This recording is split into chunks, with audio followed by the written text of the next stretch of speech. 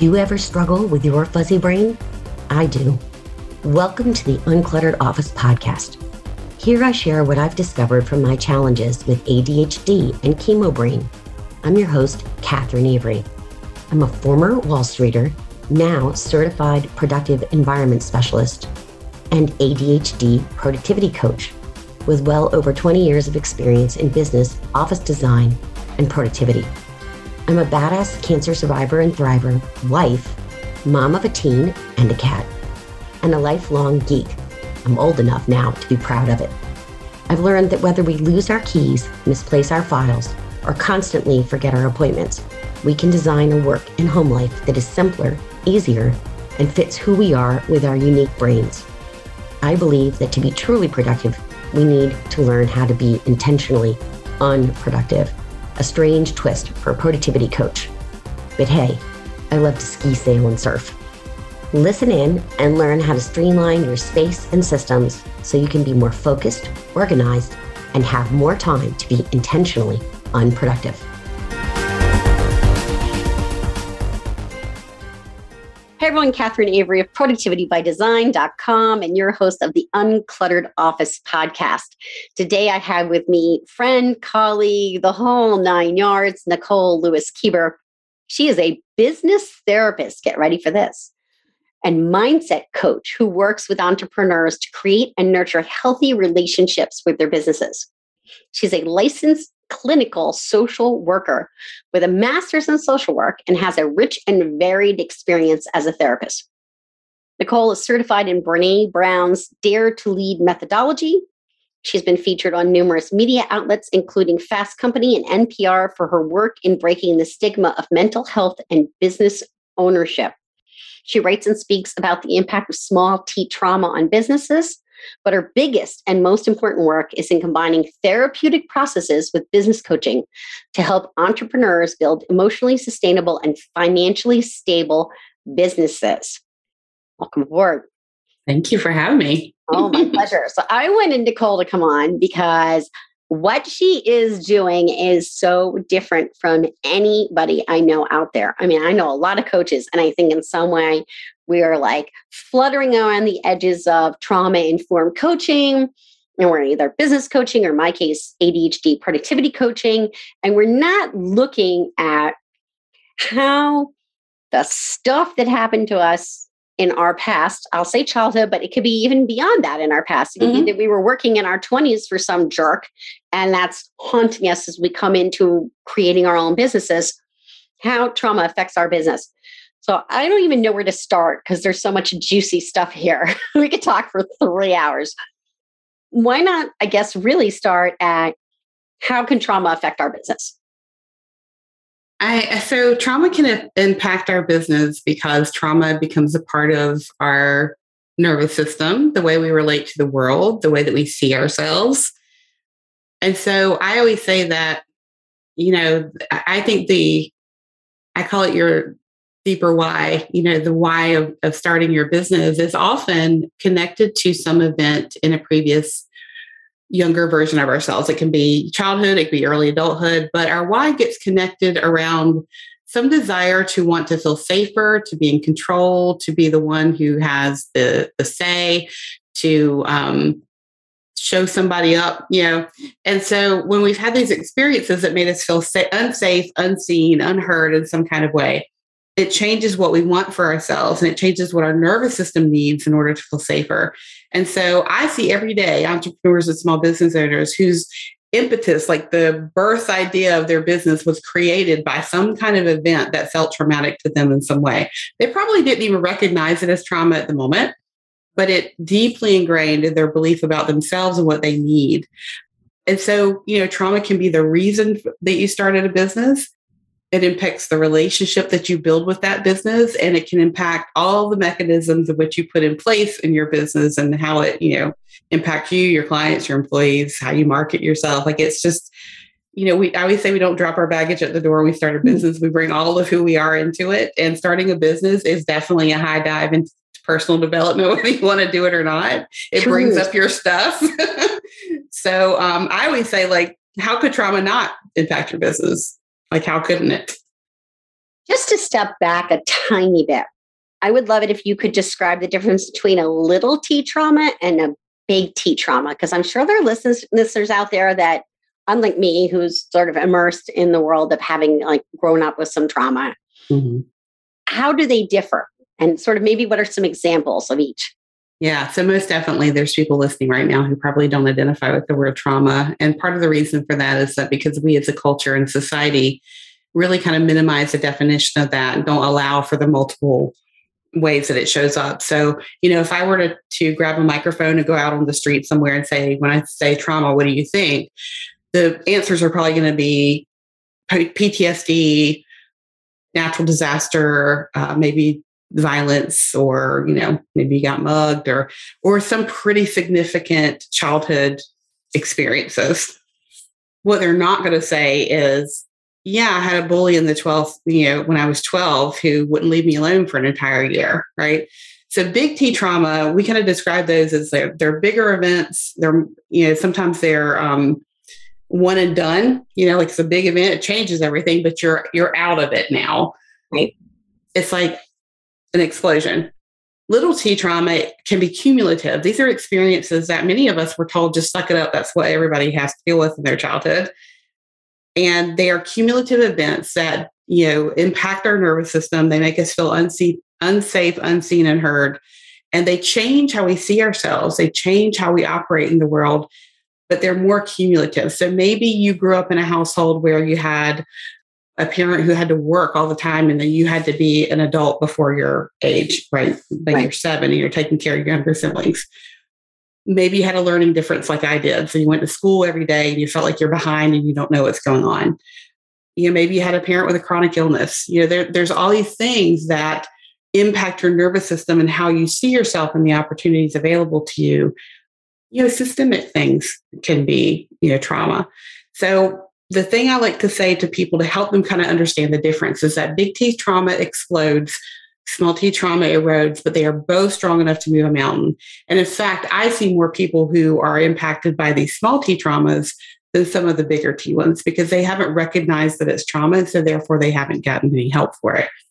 Right. So I think in terms of like a big T trauma that happened in our lives was our friend's mom, my daughter, one of her closest friends, the mother passed away very unexpectedly, quite suddenly of a either a heart attack or brain aneurysm. My knowledge, it's 6 years gone by. That was trauma. That was trauma for the entire school. It happened in the front of the school. Yeah. Well known. I mean, it was a very small school. Everybody knew everybody. That is big T trauma. And we, of course, the school provided help. They brought someone in, a counselor, to talk to everybody, et cetera. And then, as parents, we knew we were going to need to give space for these kids to go through whatever they were dealing with. Yeah. Simultaneously, we were very, very close with the family, like spent Christmas Eve every year together, close. So we were dealing with our daughter's trauma at the exact same time we were dealing with our own. Yeah. But when you're in big T trauma, it's so obvious, you can't miss it. So that you said explodes mountains, erodes mountains, you don't see as much. First of all, when we were growing up, that's what was done. And it was all trauma. No, well, no, not literally, but you just didn't know even what little T trauma was. And it all just accumulated without us ever even knowing that was the case. Like I never knew that I had ADHD till I was over 50. So sometimes I'll be saying, like, this is one of my big things in coaching school right now. I'll keep saying like, but to me, it's me. So I don't know from any different. My brain. I didn't realize my brain. I knew I was different. I didn't know why. And when I'm listening to clients, they'll sometimes say, is this my ADHD? And I'm kind of like, maybe, but I'm like that. So maybe it's just like we're alike. Maybe it's not. And those can even be those little T traumas, right? Like your teachers were constantly saying you interrupted too much, or they were saying, you weren't working up to your potential. There's a fun one, right? There were all these things that were adding up in my life, these little T traumas. And a lot of people say, oh, it was funny. We were on the phone with my parents the other day, and I was talking about how my daughter has ADHD and she has a tutor. and how well she's doing in school. And, my dad immediately was like, no, even if we'd known, we wouldn't have gotten you a tutor. My mother's like, are you kidding? Of course we would have. And I said, Mom's right. You would have gotten me a tutor. And then they kind of do this whole moment of guilt. And I'm like, where's the guilt? Nobody knew. I don't blame you. I don't lay this at your feet and say, Mom, Dad, you should have. Yeah. Nobody knew. They just we didn't have the knowledge base that we have now. I mean, I wouldn't have known about going to a therapist or having an ADHD coach or learning executive functioning skills. It was the 80s. Spit on it and run on it, girl. You're right. Spit on it and run. Yeah, it's exactly true. And so I find that a lot of people whose nervous system is operating from a trauma response don't always realize that, what they experienced created a traumatic event for them. And, you could be someone who grew up with a learning difference. Like I had ADHD, I had learning challenges.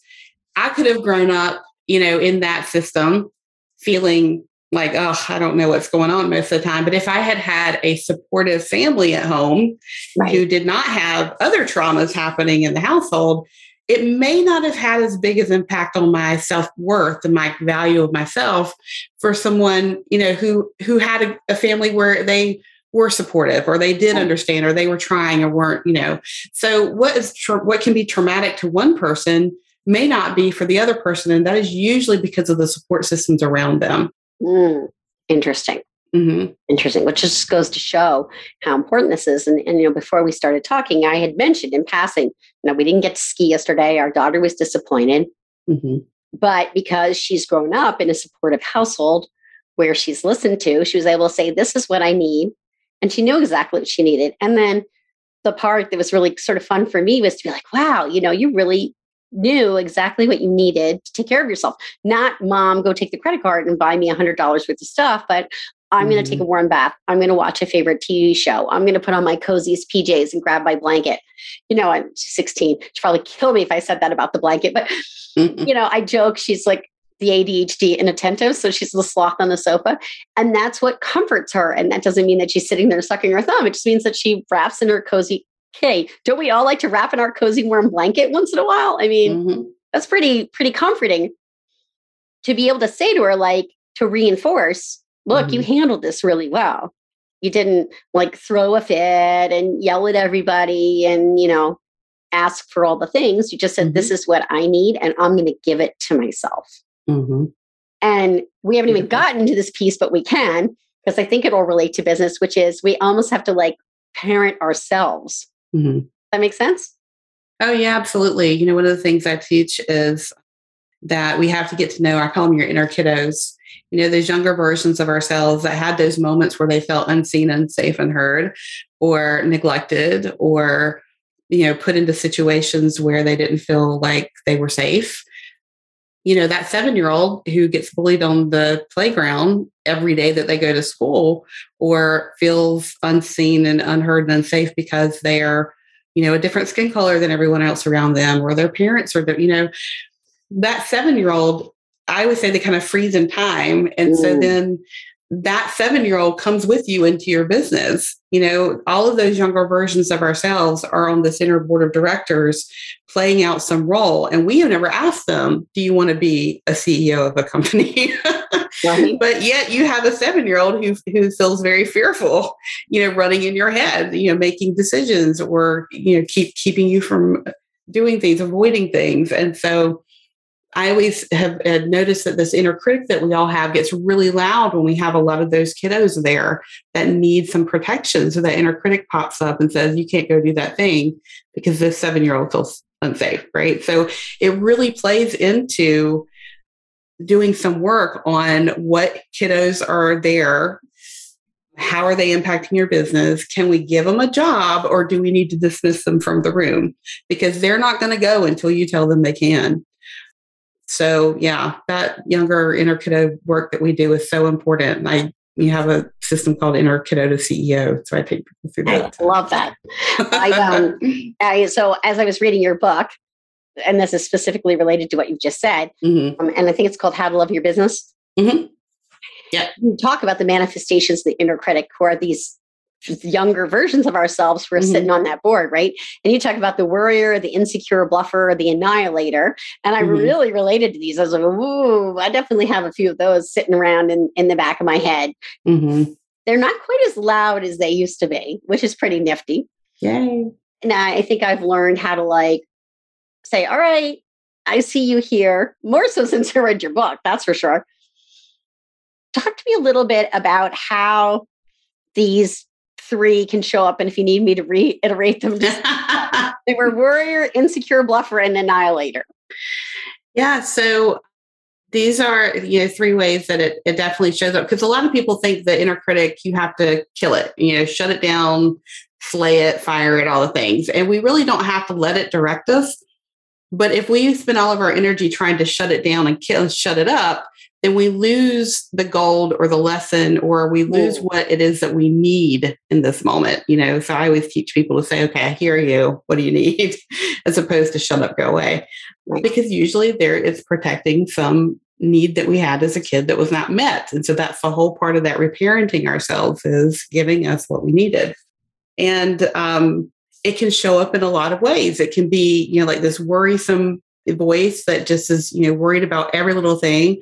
Martha Beck talks about her little dragon on her shoulder who worries. And so she'll just say, it's okay, So that voice can just be a really, really strong voice of worry, like wringing your hands, like this is not going to work out. So, don't do it. The other one is the, insecure bluffer. And I forget, this is really funny. You might need to read from the book because it's been a couple of years since I wrote it. I forget exactly which one that is. Talk about chemo brain. Well, yeah, right. So we both have been through cancer and chemo, for listeners who aren't aware. So this is one of our many connections. And as I recall, when I was reading The Insecure Bluffer, it reminded me of a family member who I'm not going to say who. Now my whole family is going to be like, who's she talking about? So let's say cousin.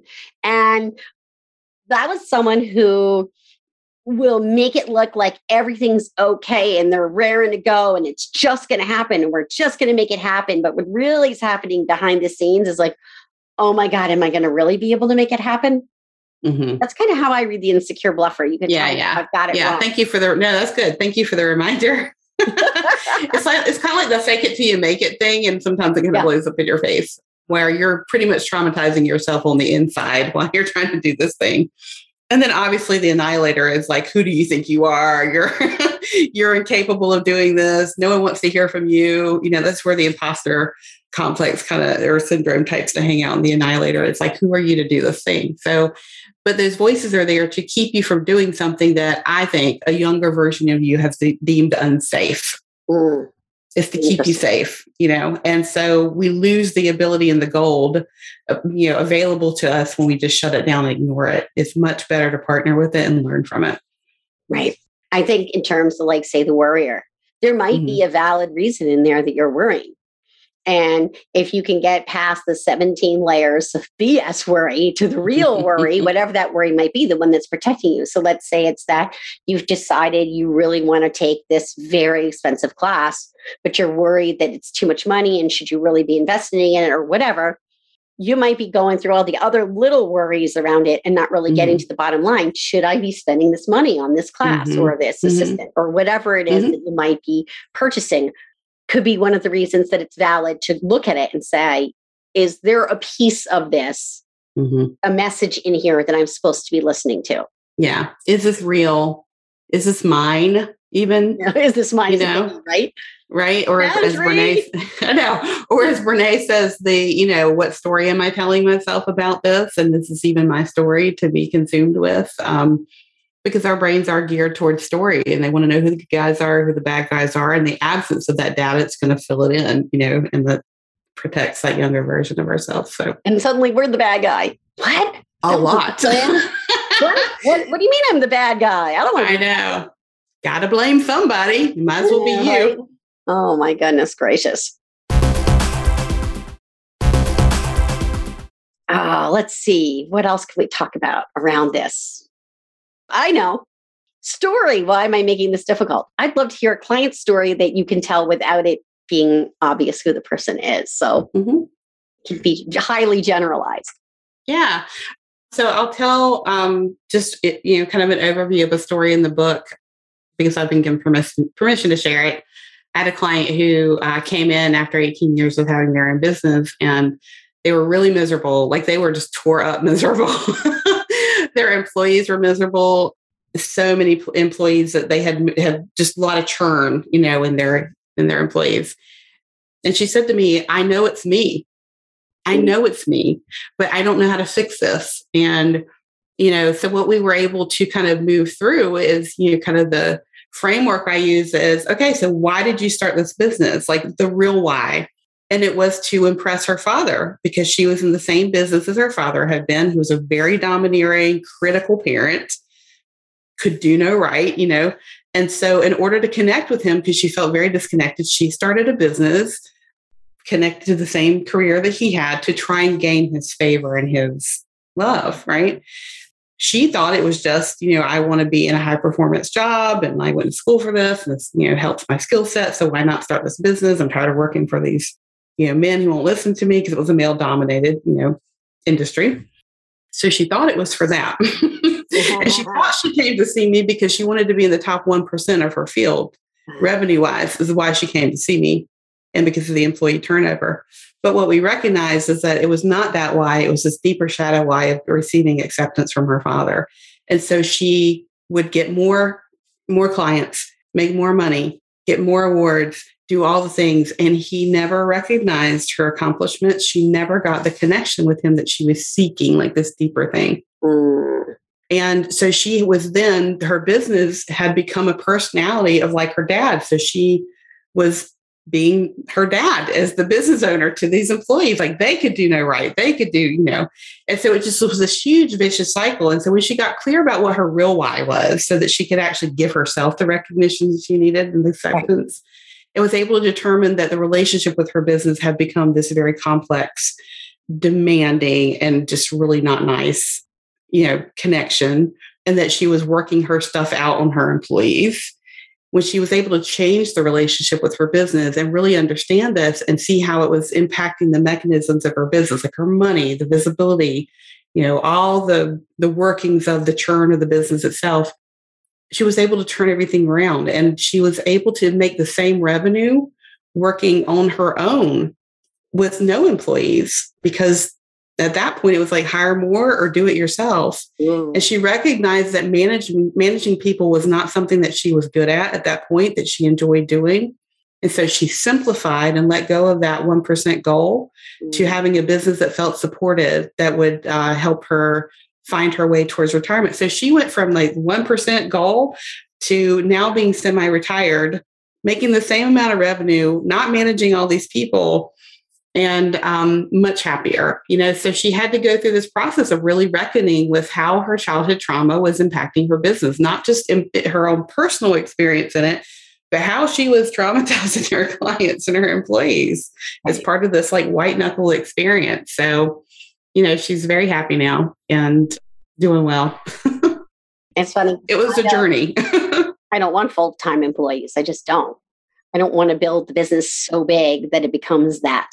So I do have people I subcontract out to. I definitely have help to run my business, but it's really me. Mm-hmm.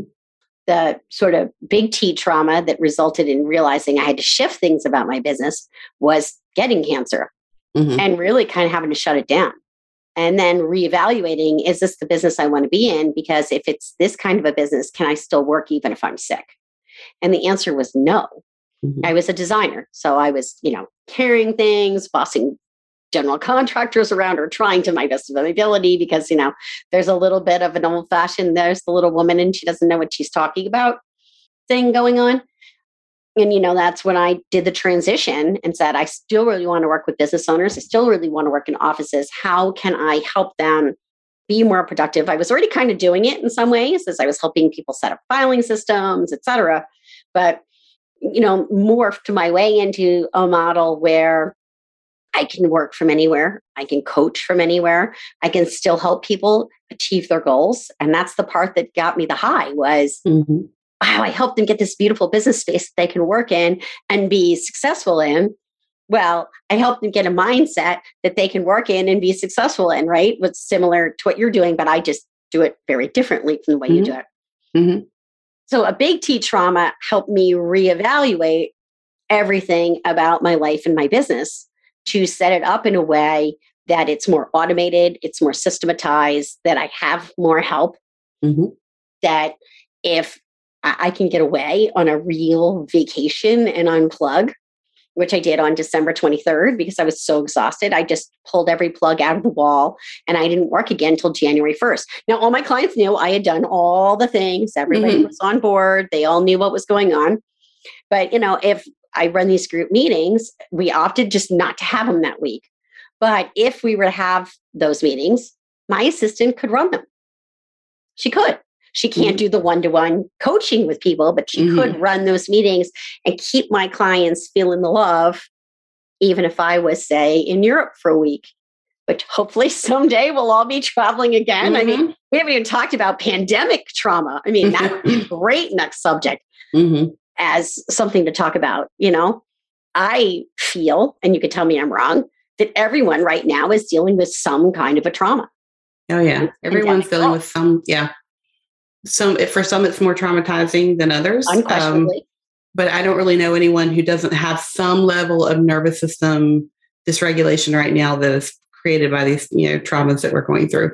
And a lot of people don't see it right now because oftentimes when you're in the middle of it, you haven't had a chance to recognize it, process it, and kind of move through it. So we have had this prolonged period of not really being able to reckon and begin to heal from anything. So we're still steeped right in the middle of it. So, I've told people if you didn't have it before, which I think is suspect because 70% of most adults have had a traumatic event, probably more than that. But if you didn't before, you have it now. So it's important to pay attention to this when it comes to you, the people that you're working with, your family. And we all need to give each other so much grace because everyone deals with this in a different way. And our way is not the best way or the right way or the wrong way or any way. I remember when we first shut down, I looked at my husband. Now we're a family of introverts. I am the least introverted of the lot. My daughter would be very content. Was great with online schooling. She absolutely adored it. It was no issue whatsoever.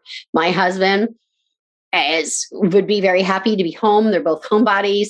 I need to get out. I go get a little antsy. I can work from home for 3 or 4 days or whatever. And then I need to be out of this house somewhere, even if it's to take a walk. And so at the height of the pandemic, that's what I did. I walked. I didn't walk with anybody. I walked by myself, but I was physically out of the house. The other thing I did was I said to my husband, you can have a pod of 5. We're a family of 3. Your sister and her husband, we adore. What if we agreed to make our pod 5 people and we would go up there and get a pizza one night a week? And so we chose Friday nights, and Friday nights we went up and hung out with them.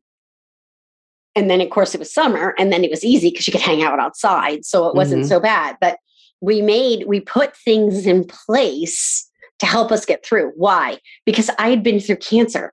You were coming right off it. So you'd already just were finishing up, but I had cancer, 6 years ago. So as we came into this, I said, oh boy, this is going to be circle the wagon time. The part that sucks about this, and for me, the traumatic part of this is, when does it end? With chemo and radiation and all that, you have, depending on your level, I was stage 1, you have an end date. On October 16th, I'm getting my Portacat out and I'm done with this damn thing. Is there an end date on this thing? Because I'm still looking. Where is it? Like some people seem like there's an end date already. That already happened. I didn't hear it. I didn't hear the bell ring. Well, but it seems like it. But that's been the hard part for me is like, oh, we're going to do another winter of this. Even though we're vaccinated, we did all the things. We got to do another winter of this. And I wasn't too happy about it. I kind of went into it kicking and screaming. And I'm adapting and it's okay. But the thing that I changed for that was to do my walk with my neighbor. And we walk her dog together and we're outside in the fresh air. It's kind of cold. But if that's what it's going to take for my mind to be able to handle this, then that's what I'm going to do. Yeah. There will be an end. There always is. And we don't know what that looks like. But in the meantime, we're having... I know. We're having to learn like what that means to be more in the moment and shifting what we need from day to day. And, while that's a great resilience building activity to know what we need, in order to function, it's also, our nervous systems are not getting a chance to come back to baseline. Like we just aren't having that. So I don't know when it'll end. I think it'll end, but having that uncertainty on top of everything else, with it constantly changing, it'd be one thing if it was always the one way to go through the pandemic that it always was. So it's not, it's like shifting it constantly all day, every day, things are constantly shifting. And so that impacts our ability to feel, secure and solid. So our nervous system is just on heightened alert at all times. So it makes it, I think, much more difficult. But, this is another one of those examples, like the more resourced you are, the more support you have around you, the better your experience will be through this traumatizing event we're going through. And people who are less resourced, don't have support, right, this is becoming much more of a traumatic event for them, So, and your experience may vary in between based upon whether you've lost someone or whatever. But it kind of comes down to, again, like how trauma, what can be very traumatic for one person may not be for another, because there are people I know who are like, I don't like this. This is terrible, but I don't feel traumatized by it. Right. So, awesome.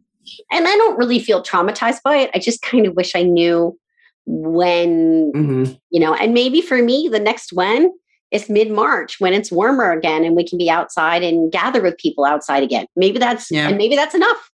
Yeah, I think that's a really good point. Yeah, like what's your win for the next level of this? When it gets warmer, we can hang out with people outside. Will that make me feel better? Yep, because I will do it. I will make it a priority. It will happen and I'll feel better. So it's kind of like, can we just hang on until warmer weather? So I think it's important to be able to look at that and say, okay, what is my win that this will change a little bit so it feels better? So it's interesting for me because what the pandemic has really done is it's meant I work more hours, and I've had to really learn how to get I work from home, how to get very firm boundaries around I'm not working now. When you and I talked about it, I've had this very full work day. I've got one more meeting after this, and then I have to shut it down, which means literally like walking out of this office and shutting it down, because otherwise I'll just keep working. Yeah. But making the plan that I'm going to walk with the neighbor at 4 p.m. Means I'm going to walk out of the office. And I will say this, once I walk out of the office, it's very rare that I walk back in. Okay. So and I have to have that very physical, and this is a very ADHD thing. We need a really obvious transitions, very, very clear transitions so that we can move on to something else. Yep. So I think what's come out of the pandemic for me has been little bit of that old former Wall Street workaholism. I can get a little bit too much in the work zone and not enough into the just have some dang fun zone. Yeah, that's true. And it's like you said, the obvious transitions that get our attention better than the kind of gray, slippery. What am I doing right now? Am I working or am I what? Yeah. Am I going to just like slide in the office and put another hour in or not? Yeah. Amazing. I love it. What's a favorite productivity pointer for you? What would you like to share? So I think the most important thing for me that works, and I think it helps with other people, because again, we are at very limited capacity right now to process information. And so what I have been doing is making sure that I have written, I do not trust my memory, just done, just don't. And so I, have to-do lists for each morning. I write down at the end of the day what did not get done or what I owe someone, like someone said, send me that link or, send me your whatever. At the end of the day, I write down, okay, these are the people that I owe something to make sure that I get it done. So it's to-dos and to-dones, basically. It works for me. And I think it's working really well for my clients right now because everyone's mental capacity is really tapped out. And also, if you have meetings with people or group programs or you're launching something new, make sure that multiple reminders are included in your systems so that you are holding space for the people that are in your orbit, because they're mental capacity is also at a low. So don't feel like that you've reminded them too many times. Yeah. They appreciate it. They need it, and give everything there, just like where we're meeting, what time, all of it.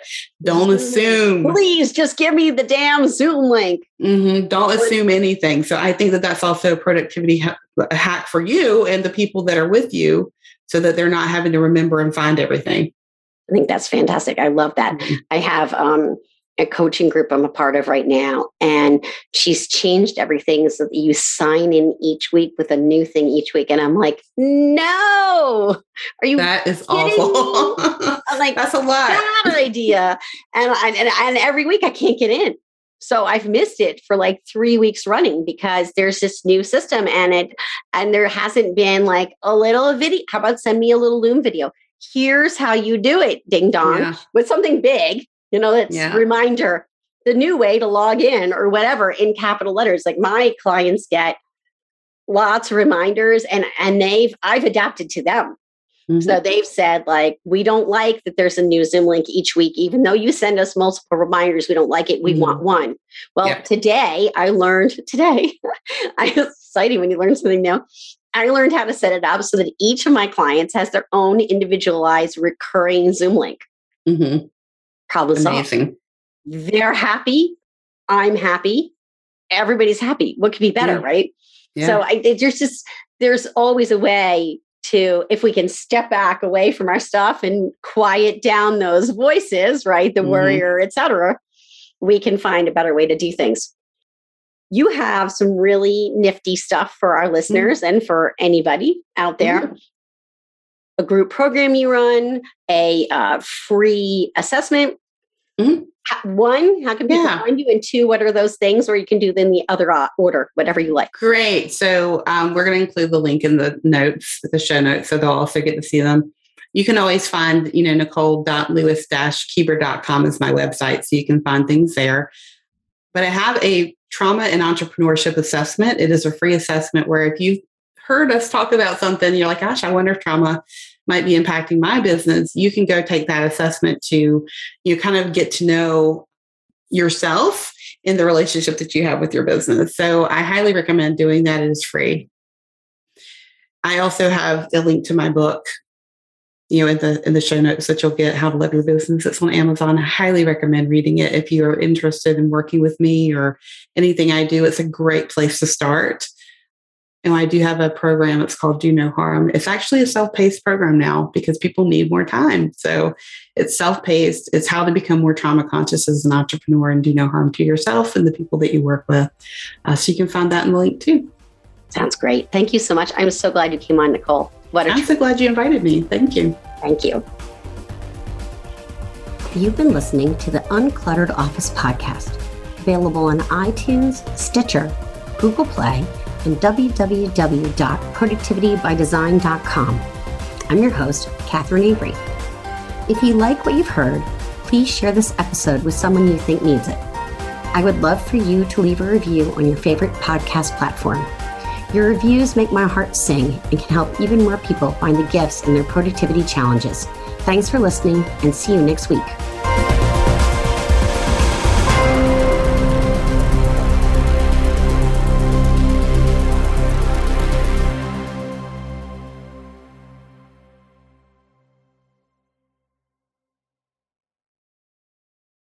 This podcast is part of the Sound Advice FM network.